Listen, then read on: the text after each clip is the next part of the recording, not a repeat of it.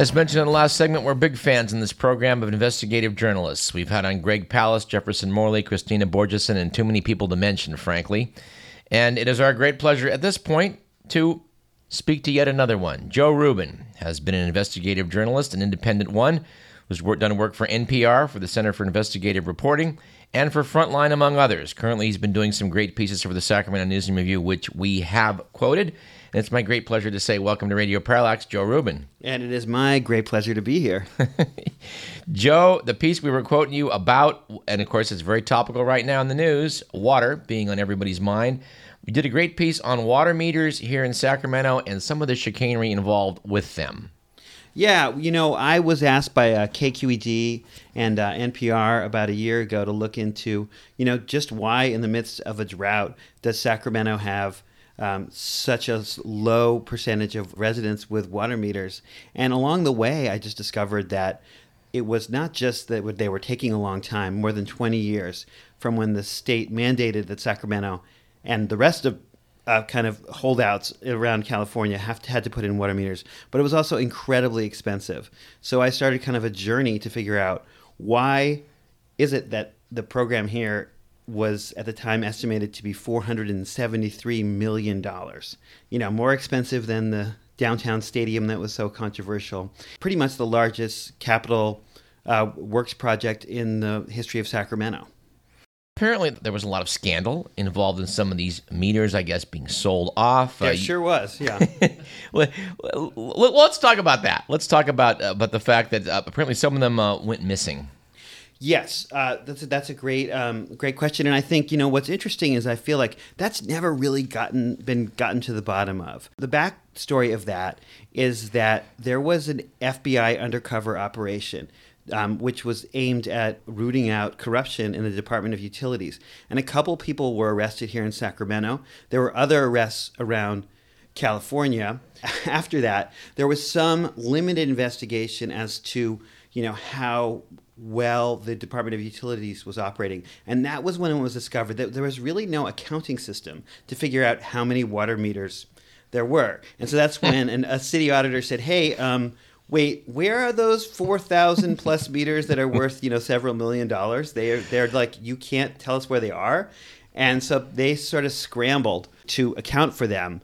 It wasn't an outside investigation. It was an internal investigation by the Department of Utilities. I don't think that has ever been properly looked at. There was $250,000 worth of them which were never accounted for. There were indictments, weren't there? Didn't some people actually have to face the music on this legally? Yeah, there were several people went to prison. There were 2 people who were arrested in the Department of Utilities. Part of the kind of murky mystery here for me is that the person who was the corrupt contractor, who was basically having utility employees sell kind of used equipment out the back door, he also sold new, and this has never actually been talked about kind of in the press except for at this moment right now, which we are doing. Let me be precise here because it's a little complicated. The same contractor sold new water meters to the city of Sacramento. So out of contract, and this was brought up in an audit, and the audit said, hey, we bought water meters from someone. It didn't mention the fact that the person went to prison, and there was a sole source contract, and this was outside of the sole source contract. So I guess my question is, why wasn't that further investigated, and isn't that kind of a clue as to where those $250,000 worth of missing water meters went? Mightn't they have gone to the same person who was selling stolen equipment all over California? Wow. Yes. You raised some issues, too, about how they were going about doing all of this. It turns out that the methodology in the Sacramento's case was unusually expensive. Well, right. Yeah. I mean, so that this gets back to my Sacramento News and Review article. And yes. So pretty much what happened was in Sacramento, city officials here, and some people still, I think, agree and disagree whether there even should be water meters. I certainly think that water meters are important, but some people in Sacramento still think, they should have the right to kind of tap water out of the rivers that go through here. But after holding out for quite a long time, Sacramento was forced to, by the state legislature, to have to install water meters. They negotiated an extra 20 years into that plan. And then it was time to like come up with a plan to implement it. So Gary Rentz, who was then head of the Department of Utilities, went before the city council and he said, well, we have to take all of these 20 years because all of the water mains which go through people's backyards, which is a huge percentage in Sacramento, it's over a third of the city, they're all at the end of their service life, they all have to be replaced. And so that's why this is going to be so expensive. And what's kind of confounding is he didn't present any evidence, and there was no studies. That's the thing, which is just so well. Sounds good enough for us. And I don't blame the Department of Utilities as much as I do the elected officials here, because I feel like whatever you think of the stadium, good project, bad project, right thing for Sacramento, wrong thing for Sacramento. It was debated quite a bit, and there were people who were looking at all of the issues there. There was no curiosity to say, wait, we're spending all of this money, and does it all have to be spent? Are all these water mains, which they say they have to replace before they install water meters, which is a pretty simple plumbing job. I mean, that's the thing, is it only costs a few $100, $300, $400, $500 to put a water meter in. But what they're actually spending per household in Sacramento is more than $10,000 per home, and that's because of this extra work with the water mains. Yeah. Now, for comparison, City of Fresno, same number of water meters. Okay, just happen to have 100,000 water meters at the beginning of this process that they needed to also install. And they did their entire project for $73 million, less than $700 per home. So wait, let's stop. Yeah. $70 million versus $470 million. $70 million versus $473 million. Okay, that's kind of a discrepancy. It is, yes. And then the other thing that my article in the Sacramento News and Review covered is that in 2011, Sacramento's city auditor, Jorge Oseguera, came out with an audit, and his audit said, in fact, wait, you're replacing water mains regardless of whether they need to or not. You haven't actually studied this. And he told them that they should stop doing that, and that they also should save another $50 or $60 million by not installing them in sidewalks. And the Department of Utilities ignored that suggestion by the city auditor and instead hired their own contractor to do its own study. And I uncovered emails, and those emails instructed that contractor, CH2M Hill, that they should justify, quote, the replacement of these water mains. So not like look at, hey, these are some really serious issues. We're really concerned about, residents paying higher and higher utility bills, because that's where this all leads to. The money has to be bonded. They told them, no, we want you to justify what we're doing here.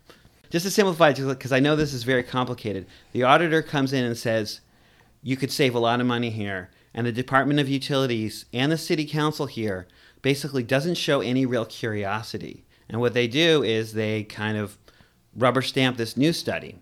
And so that's what all my reporting was about. And then Joe, I got to stop. Is it possible that your reporting here, actually being the only person paying any attention, got some people off the dime and maybe saved the city tens of millions of dollars? Ultimately, well, Craig Powell, who from Ion Sacramento, I mean, he wrote an article saying that the reporting may have saved the city more, like $200 million. Some people have said $45 million. I don't know. I mean, and it's, I think if you're looking for credit, investigative journalism is the wrong business to be in, because you make a lot of people upset. So I'm not going to say an exact dollar figure that the reporting has saved. I mean, I think that the real point is that this is still something that needs to be watched very closely, because the plan has been altered. The city is now saying they're going to step up water meter installations by 4 or 5 years, but a lot of the details remain the same. They're still saying that they're going to replace a lot of these backyard water mains without really studying them, just kind of to give some fuller understanding. There's a very common water main in Sacramento called transite, and the city's plan was to remove all of the transite water mains, which was over like 100 miles of them, at a huge expense. Just that alone was like over $200 million. Now, there's places that are expert in these kind of civil engineering issues, and they've studied the lifespan of transite water mains, and they've come back and said, wait a minute, we see that these could last literally hundreds of years. And it's very important to study the actual condition of the water mains. What a concept. The city of San Diego, they're right now doing that. They're going out and they're intensively studying using the latest science, sonar, and all kinds of things to look at just what are the conditions of the water mains that they have. So far, they've said that they need to replace just a small percentage, like 4% of the transite water mains in that city. So Sacramento, 100%. Aren't they still using Roman aqueducts over in Europe that they built 2,000 years ago in some cases? Yeah. Totally. Yeah, but I don't want to be accused of being a Luddite. Replacing infrastructure is really important. And well, if it's bad, it needs replacing. It's bad, it needs replacing. But I think the point is, and this is something where we just need to have a lot more kind of transparent discussions, is I think there's been a lot of scare tactics used, which is sort of like holding up, like at a city council meeting, a really, like a rusted pipe and saying, oh, we got to spend all this money. Well, the truth is that there's billions and billions of dollars of buried infrastructure right here in Sacramento. So the question isn't, do we have to spend money? The question is, are we spending it the right way? And are people who are really experts and have our interests at heart making those decisions? And, speaking of watching closely what's going on here in the city, the email thing was another piece you wrote about. The city is interested in, I think, making a lot of these emails go away. And you pointed out that's not so good if you want to look into what the city's up to and hold them accountable. Yeah, that's another I find it to be a very murky area. I mean, in order to understand some of these issues, what part of what I do is I do what are called public records requests. And sometimes you want to actually look back and see what email city officials have sent. And, these are related to contracts or bonding and those kind of issues. There's some great city staff who work in the city clerk's office. I was speaking to one of them about a public records request that I made, and this employee happened to mention in passing, oh, well, you won't be able to get these kind of emails in the future because we're about to delete most emails that are older than 2 years. And I had been accustomed to looking at emails from 2005, 2006, 2007. We spoke earlier about this period of corruption, golf tournaments that were a mechanism for funneling kickbacks, really serious issues that I've looked into through archival email requests. So the idea that suddenly that this was not going to be available to the public was something that troubled me. And where does that stand right now? Well, I spoke, a lot with city clerk, Shirley Cocolino, and, to her credit, she answers phone calls, answers emails, she articulates herself, and I really applaud that. Her take is that the majority of these emails are what are called transitory documents. Mm-hmm. I think that doesn't really pass the common sense test. It's like, you and I, and I'm sure all the folks listening out there in Radio Land, I mean, we do a lot of important business these days over email. And I think increasingly it's just a ubiquitous tool where people send links, they send attached documents. And I think that, a city that spends hundreds of millions, billions of dollars, we need to keep track of that. And I think the argument really should be more on the other side, which is what is the justification for deleting emails when, we could run out to Costco right now, buy a storage device for $60 which would hold about 30 million emails. Why are we actually doing this? Well, I think it's pretty clear they just would like to have no record here. I mean, isn't this the same reason that George Bush took all of his presidential records and put them under shrink wrap and put them in a warehouse? Well, you can say that. As a journalist, I don't know if I want to, I want to say that, because there's big standards around and debates about how long you keep public records. Well, it would seem that 2 years would be a little bit on the short end. My take of reading the state law is you could be allowed to delete some documents after 2 years, but you better be darn sure that those are not important documents.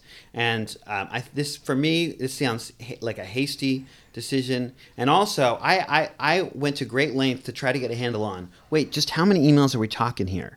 Like, how big is your archives? And I was stunned. I was astounded. I was flabbergasted when I got a response which said that they can't tell us how many emails are in the archives because every time they try to do that, it crashes the computers at the city clerk's office.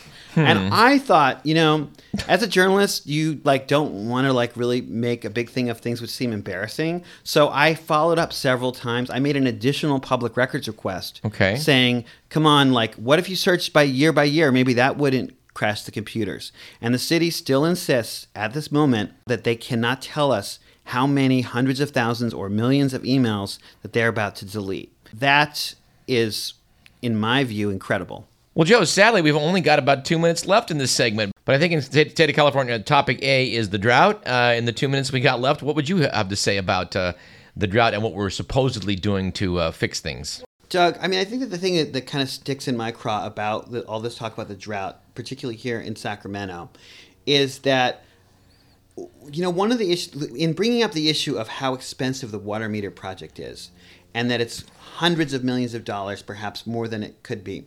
What's left out is programs like Cash for Grass.